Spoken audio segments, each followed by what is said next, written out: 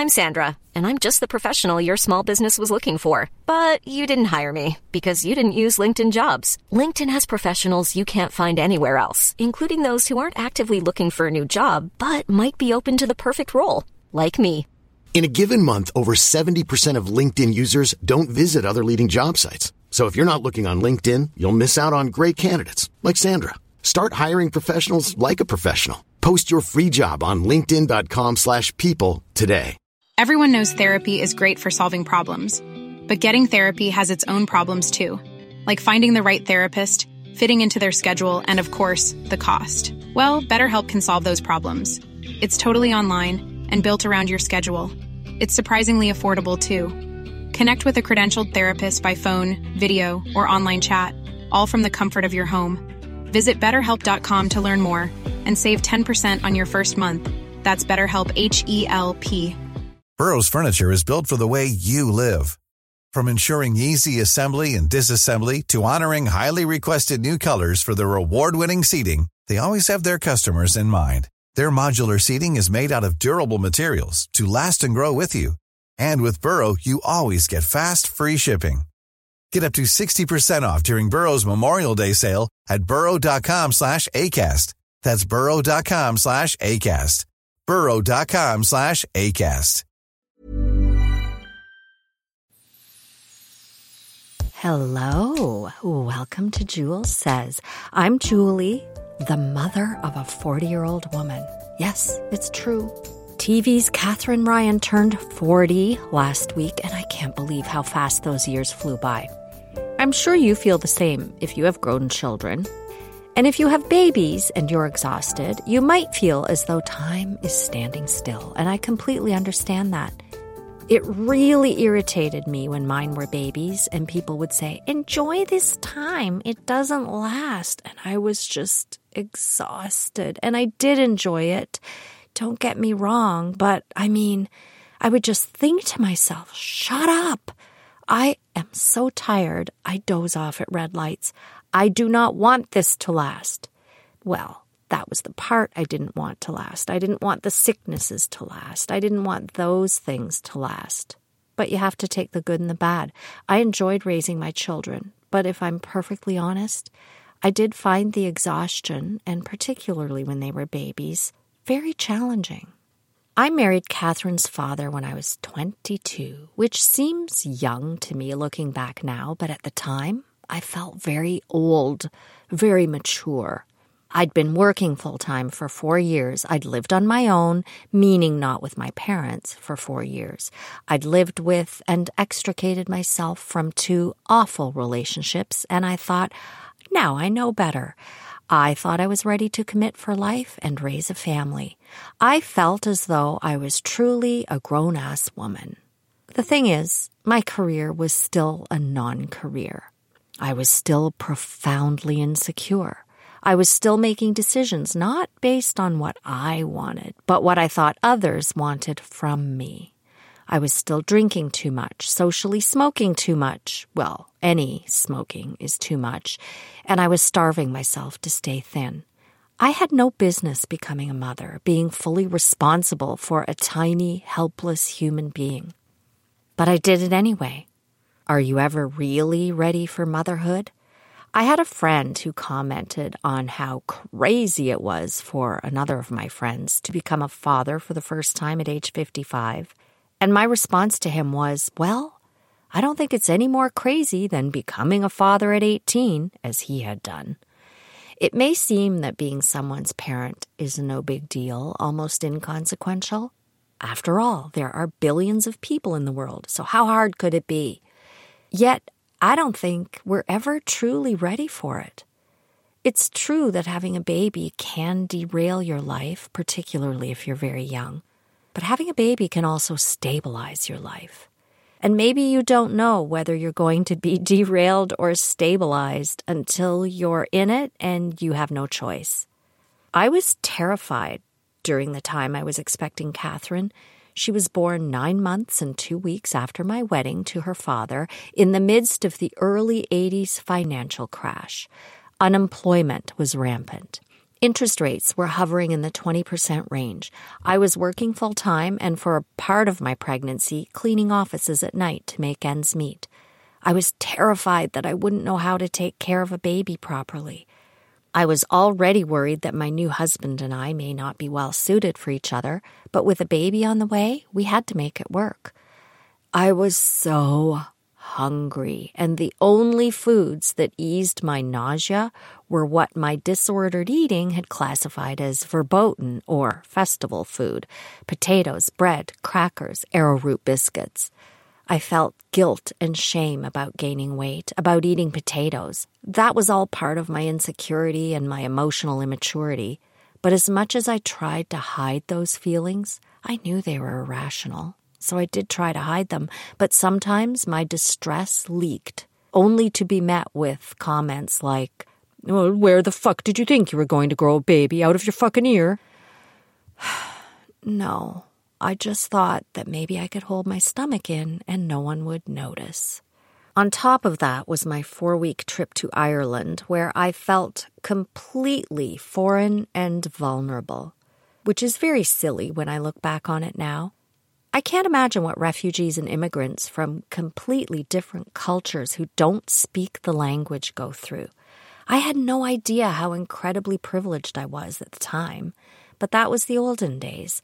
All we knew about the world was from what we had learned in school, which we now know is selective, the news, newspapers, magazines, and books. We didn't have the unrelenting onslaught of global information back then. We were insulated from a lot of the world's troubles. Poor Catherine. Does a baby feel mom's anxiety before it's born? Does adrenaline cross the placenta? It probably does. No surprise then that 40 years ago, when Catherine was born, after a short 12-hour but very intense induced labor, she looked me in the eye with angry intensity, eyes wide open, and screamed at me. "Free at last," she seemed to be saying. And I think the first thing I said was, "I'm not pregnant anymore." And I had never felt better. I felt elated, almost high. I think when the endorphins are coursing through your system and the pain shuts off like a switch, as a natural birth does, you do feel a bit high. And she was a beautiful baby. She had huge navy blue eyes, which were wide open, taking everything in from day one. A nice, healthy 8 pounds, 11 ounces. I was 23 when Catherine was born. My baby stabilized my life. I could no longer starve myself or I felt sick. Drinking too much was certainly out of the question. It made me too tired to take proper care of her. I still smoked and had a few drinks occasionally, but only in moderation. I poured my heart and soul into being a good wife and mother. I sincerely felt that I had to make the marriage work for her. I already spent too much time away working, so I no longer even wanted to spend time with my friends. Her father golfed, but that wasn't for me. "Why don't you golf too?" people would ask. I do not have time for a 4-hour daytime hobby. As if. Every day of my life was full. I did laundry almost every night to keep up. Weekends felt like a 48-hour marathon as I fit in grocery shopping, housework, laundry, ironing, all of that stuff, trying to have everything finished by Sunday night. I read stories, played on the floor, played at the park, rocked, talked, and sang to Catherine, kissed and hugged her constantly, dressed her up, agonized over projectile vomiting for the first 6 weeks, her inability to sleep through the night until she was 3, what I was doing wrong, and I had lots of advice from books as well as people, including my mom. "You're not going to breastfeed, are you?" she'd say with the cigarette in her hand. "That's barbaric." Catherine had chronic ear infections. Unfortunately, I would say in retrospect she had too many antibiotics because of that. The thing is, I loved my baby so much more than I had imagined possible. I felt guilty for not having understood how much my mother Dorothy loved us. "I'm so sorry, Mom. I didn't know." And I made mistakes along the way. We all do, no matter how hard we try, because we're human. I expected far too much from Catherine at far too young an age. She lived up to those expectations, but maybe it was still too much pressure. Because she learned to speak so very young, I also expected a level of emotional maturity that just wasn't fair. I expected her to be well-behaved, and she was a perfect angel until her teens. She was funny, fun, the most amazing, attentive, entertaining big sister. And she was so clever. I know parents are biased when it comes to their children, but I think one of the bad things about me is that I can be actually objective. Shouldn't your mother always view you as the best at everything? I wasn't like that. I could see each of my children's strengths and challenges. I may have pushed a little too hard at times, but I had what I felt were legitimate reasons. Number one, I have so many regrets about not having had the opportunities to take music and dance lessons as a child. I just really, really love showbiz. I think a lot of parents fall into the trap of expecting their children to achieve what they themselves didn't. I just didn't want them to feel that I had not given them opportunities. 2, Catherine was the kind of person who did not like doing things she wasn't immediately good at. For example, one year she wanted a scooter. She wanted a scooter so badly, but when she finally got it for her birthday, she wasn't immediately able to ride it easily or do any of the tricks she had seen on TV, so she threw it on the ground in disgust. It was important to me that she learn tenacity, that she learn it's normal and expected to have to work at something, to put in the time. I probably didn't have to push her, though, because it turns out that she most certainly does work hard, pick herself up and keep trying. It's just that she reserves that effort for things that matter enough to her. And I suppose that scooter didn't really matter that much at the end of the day. 3, Catherine was a very talented child. I worried that if I didn't give her a little nudge, she wouldn't cultivate her gifts. This made piano lessons non-negotiable. Making her practice caused a bit of friction, which I now regret, but at the time, I sincerely thought I was doing the right thing. I admit that I pushed the little ones less, I think partly because I got busier and more tired with each one. Don't get me wrong, I wasn't some monstrous stage mother by any stretch. I never entered my children in baby beauty pageants. That is an old bit of artistic license. I encouraged them to try things I wasn't necessarily interested in. T-ball, soccer, basketball, golf. Even sent them to basketball camp, much to Carrie's chagrin even to this day. Well, we laugh about it now. So yeah, I made mistakes, but I always thought my mistakes through, and I meant well every step of the way. I enrolled Catherine in a French language school because she was so bright and so articulate. What better way to learn a second language than to be immersed in it? I also thought she'd be bored at an English language school, and I worried boredom would turn her off school at an early age. Because they mostly play in kindergarten, and I recalled how annoying that had been for me. I did not want to play with those other children. I just wanted to learn how to read. And at 4, Catherine already had a better grasp of the English language than a lot of adults. She could count. She was regularly calling Grandma Dorothy on the wall phone. She knew all the shapes, including hexagons and pyramids. She could play cards. She was an engaging conversationalist. She was my little best friend. I had friends at work, but my life was pretty much exclusively work, home, shopping for the family, errands, and Joanne wasn't born until Catherine was 3.5, so Catherine was my companion. She came with me to run all my errands, pretty much everywhere except work.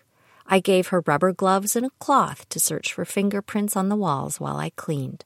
She stood on a stool with her own toy sink as I did dishes. She helped me paint. She climbed up on my back while I wallpapered. Every night after bedtime stories, I would lie with her and ask her about her day. I heard about what went on at daycare, then school, who pushed whom down the slide, who embarrassed themselves by kicking off. We would discuss what we thought of what had gone on. She didn't just relate stories and leave it at that. She grasped concepts that I now know others her age may not have. And she always made me laugh. She was a little put out when Joanne was born, but quickly became an attentive big sister, making up creative games and role play. She was 5 when Carrie was born and eagerly showered Carrie with extra attention to the point where she was sometimes undermining me. If Carrie wanted something she couldn't have, she would rush to Catherine for comfort. Catherine often found a way to make sure Carrie had her way. Catherine was 6 when Carrie was diagnosed with celiac disease and learned to read packaging for offending ingredients if I wasn't there. Even their father would sometimes hand something to Catherine and ask, "Is Carrie allergic to this?" "Hydrolyzed plant protein," Catherine might respond. "Can't take the chance." She could read that when she was like 6, 7 years old. And that's even though she went to a French language school. Needless to say, I loved parent-teacher interviews. She was always respectful, always helpful with her peers. I used to actually get a little annoyed because I felt like at times in elementary school she was like a free teacher's aide. I wanted her to focus on her own achievements. She was always conscientious with her own work, which, maybe she was too conscientious.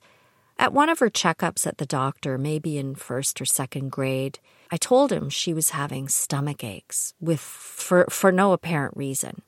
"Is she an A student?" he asked. "Yes," I proudly responded. "It's probably anxiety," he told me. "I see very few D students with stomach aches." I think she was trying to be perfect. Was that my fault? Maybe, at least a little. I wasn't a shouty mom or mean, but I was definitely exhausted and busy and trying to do everything possible to ensure they didn't waste their intelligence and talent. I didn't want them to settle for anything less than they deserved. I had standards. You don't have to get straight A's, but you do have to do the work. You have to put in the effort. You don't have to sign up for gymnastics again, but once you start a session, you have to finish the session. Hiring for your small business? If you're not looking for professionals on LinkedIn, you're looking in the wrong place. That's like looking for your car keys in a fish tank. LinkedIn helps you hire professionals you can't find anywhere else, even those who aren't actively searching for a new job but might be open to the perfect role. In a given month, over 70% of LinkedIn users don't even visit other leading job sites. So start looking in the right place. With LinkedIn, you can hire professionals like a professional. Post your free job on linkedin.com/people today. Everyone knows therapy is great for solving problems, but getting therapy has its own problems too, like finding the right therapist, fitting into their schedule, and of course, the cost. Well, BetterHelp can solve those problems. It's totally online and built around your schedule. It's surprisingly affordable too. Connect with a credentialed therapist by phone, video, or online chat, all from the comfort of your home. Visit BetterHelp.com to learn more and save 10% on your first month. That's BetterHelp, H-E-L-P. My daughters do all have an exceptional work ethic, and none of them are afraid to try and keep trying. Maybe they were born this way and I just caused them stress. I don't know. Catherine also made the most entertaining films featuring her sisters. They were truly entertaining, and I'm not just biased, they really were. She regularly performed dance or improvisation sketches in school assemblies and talent shows. She won public speaking contests back when everyone had to at least try. I was on the Parent-Teacher Association when she was in elementary school, and some of the parents expressed a little bit of outrage that the same children kept winning the public speaking contest. I pointed out that the same children keep getting picked for the basketball team, too. That's life. None of us is good at everything, and we need to learn to accept it and focus on the things we're good at. Her first audition for Blue Water Musical Productions was for a variety show. She sang Figaro in a deep, resonant voice that projected across the room. She had learned it phonetically from the movie Mrs. Doubtfire. It was hilarious and adorable, and the producers decided to add this number to their show. She was only 11. She and the girls had the most wonderful opportunities with Blue Water Musical Productions, not just to play lead roles, but chorus, dance team, all kinds of things. They had so much fun. They learned the discipline of performing in major musical productions. They worked with people of all ages, including adults. Unlike some child-focused groups, adults were cast in adult roles. The orchestra was made up of professional musicians. Catherine was their choreographer for multiple shows starting at age 15. She had no problem managing the rehearsals for 50 people, including the adults. She had an eye for what worked, even for non-dancers. She held the participants' attention and earned their respect. One time, the soft-spoken music director, a woman in her 50s, approached Catherine in the dance rehearsal room and said she had to take a break because she was so frustrated with everyone not listening and chatting. I heard about it secondhand, so I'm not exactly sure of the details, but Catherine marched in there and straightened them out. One of Catherine's most hilarious roles was as Ursula Merkel in Bye Bye Birdie. Her comedic sense of timing and physical comedy was the highlight of that show.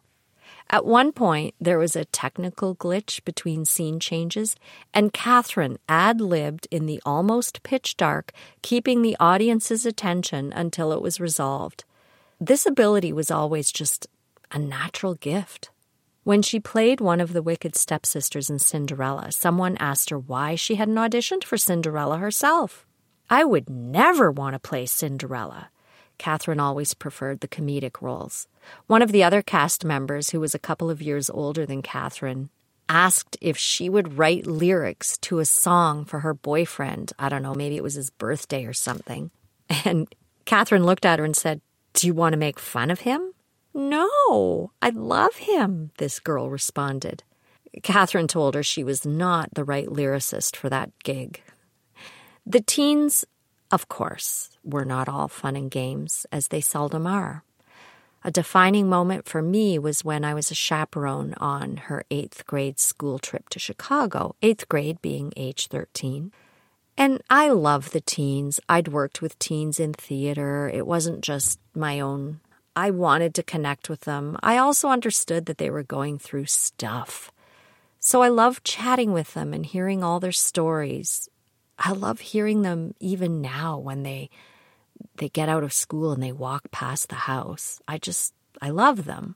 But at one point, maybe it was after the Chicago trip, Catherine told me I need to find my own friends. She was right, of course. The only friends I had were work friends, a few theater friends, who I only saw at work or theater. My mother, who was not well at the time. She passed away when Catherine was 14. And Catherine, it wasn't fair to her. Of course it wasn't fair. Also, I hadn't grown up in Sarnia. I didn't even have friends from my childhood, and my husband's friends' wives were really not my friends at all, as was certainly confirmed after the split. So yeah, even though she was right, isn't it so insightful for a 13-year-old to point that out? It hurt. One of my brothers, who had not yet become a parent himself, said to me, "It's always hard for parents when they realize that you like your children a lot more than they like you." Yeah, because when they're babies, you're the center of their universe. And the shift is difficult. And of course, it's natural for children at a certain age to withdraw, assert their agency and independence. It would be weird if they didn't, and I knew that, but still, sometimes we know things that are disconnected from how we feel about them. And along with that rejection, I guess, was the fear. Because as they navigate their teens and gain agency, they take additional responsibility for the natural consequences of their choices. And of course, I worried that some of those natural consequences can be dangerous. I worried that they would settle and lose themselves for diabolical men. I worried about drunk driving, car accidents, sexual assaults, whether they would achieve what they wanted to in life. Catherine had consistently been a straight-A student until she decided to switch her focus to having fun. But there was a sadness in her as well. She went through a trichotillomania phase, which she's talked about, so I'm not spilling any personal T here, where she pulled out all her eyelashes and eyebrows, snapped angrily at people in the house. I felt as though she shut me out, that she just didn't want to talk to me, so I tried to give her space. I didn't know what the right thing to do was. One of my work friends, Denise, whose teen daughter had been one of my summer babysitters, said, all you can do is love her and kiss her in the face. She would hate that, I protested. Do it anyway, Denise said to me. But I didn't. I probably should have, because even if she hated it, she would have had evidence that I did actually care. And I worried that she might not go away to university. Not that university is for everyone, but I felt that it was what she needed to do. Her last couple of years in high school, her grades weren't bad once she switched her focus to having fun, but they weren't high enough for her to be accepted into any program she wanted. I was worried that she would languish in Sarnia, marry someone she eventually wouldn't like, and end up with a lifetime of what-ifs. I didn't want her to be like me. I wanted her to be happy, fulfilled, no regrets. Was I trying to live vicariously through her? Absolutely not. I sincerely just wanted more for her. I felt that I knew she wouldn't be happy with the quote-unquote regular life. And I didn't want her to feel the hollowness that I felt. Thankfully, she applied and went to school in Toronto. I was so annoyed, though, with the application process for the film programs. They would not accept a film as part of the portfolio of the submission. They would only accept artwork. And I mean, although Catherine certainly had artistic talent, she did not regularly create visual artwork. She created short films, some for fun, some to celebrate special events, most to accompany school assignments, which was way above and beyond the requirement. Short, highly entertaining films. She created these with an 8mm video camera and a stereo connected to a VHS player connected to the TV. Crude technology, no computer, but well thought out, entertaining stories. And isn't it all about the story? This was her forte. She ended up being accepted at Ryerson into urban and regional planning, and the plan was to coast along in that until she could switch programs. We all knew she would be able to succeed at urban and regional planning, but there was no way she would want to do that for a living. I relished hearing stories from school, a beautiful poem about an encounter with a man who was homeless. Stories of her first landlord, Crazy Bonnie, her post-Bonnie roommates, handing in an assignment with a picture and perfume, telling one prof her name was Jessica. Yeah, that's right, Jessica Rabbit. Knocking her director's session out of the park in an extra class she had taken after the prof, who referred to her as the cheerleader, wasn't even going to give her a chance to do it. She had to ask him. Another prof who told her to rewrite her essay on her goals because they were too unrealistic. The job where she was expected to do shots with the customers and how she got around it. Her auditions, her Electric Circus appearance, teens dating show, much music, open mic comedy nights. It was all on. No matter where all this took her, I knew that she would always be able to reflect with no regrets. My girl was back. There were still a few unworthy, even diabolical men, but we all go through that, and the important thing is that you don't dwell on the investment and you get yourself out. Life is too short to be with the wrong person. I actually encouraged her to move to the UK when it came up. What's the worst that can happen, I said. If you hate it, you can come back. Of course, the rest is history. As much as I miss having her and my grandchildren geographically close by, I don't regret her choice. Well, it's not mine to regret, but I don't feel bad about it or wish that she had stayed, because all along, all I really wanted was for my daughters to be happy and fulfilled.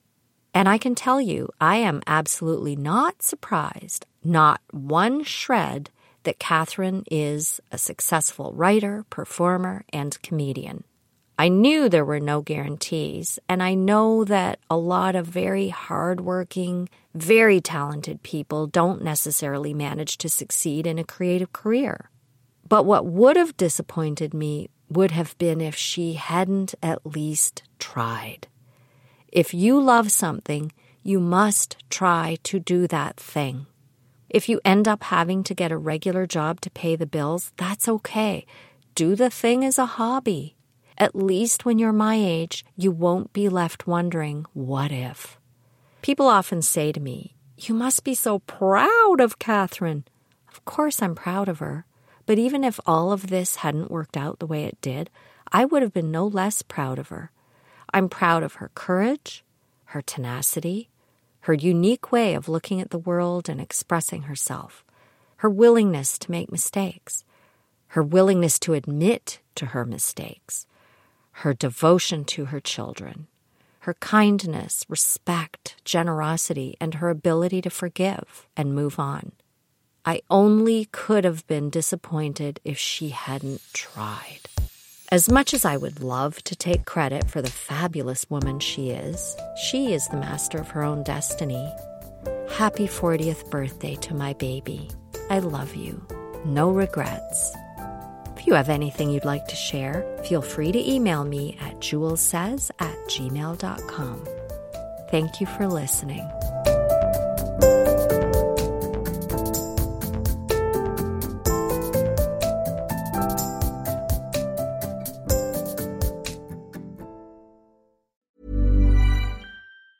Mom deserves the best, and there's no better place to shop for Mother's Day than Whole Foods Market. They're your destination for unbeatable savings, from premium gifts to show-stopping flowers and irresistible desserts. Start by saving 33% with Prime on all body care and candles. Then get a 15-stem bunch of tulips for just $9.99 each with Prime. Round out Mom's menu with festive rosé, irresistible berry chantilly cake, and more special treats. Come celebrate Mother's Day at Whole Foods Market. Hey, it's Paige DeSorbo from Giggly Squad. High quality fashion without the price tag. Say hello to Quince.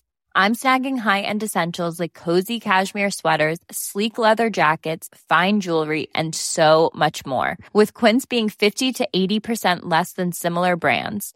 And they partner with factories that prioritize safe, ethical, and responsible manufacturing. I love that. Luxury quality within reach. Go to quince.com/style to get free shipping and 365-day returns on your next order. Quince.com/style.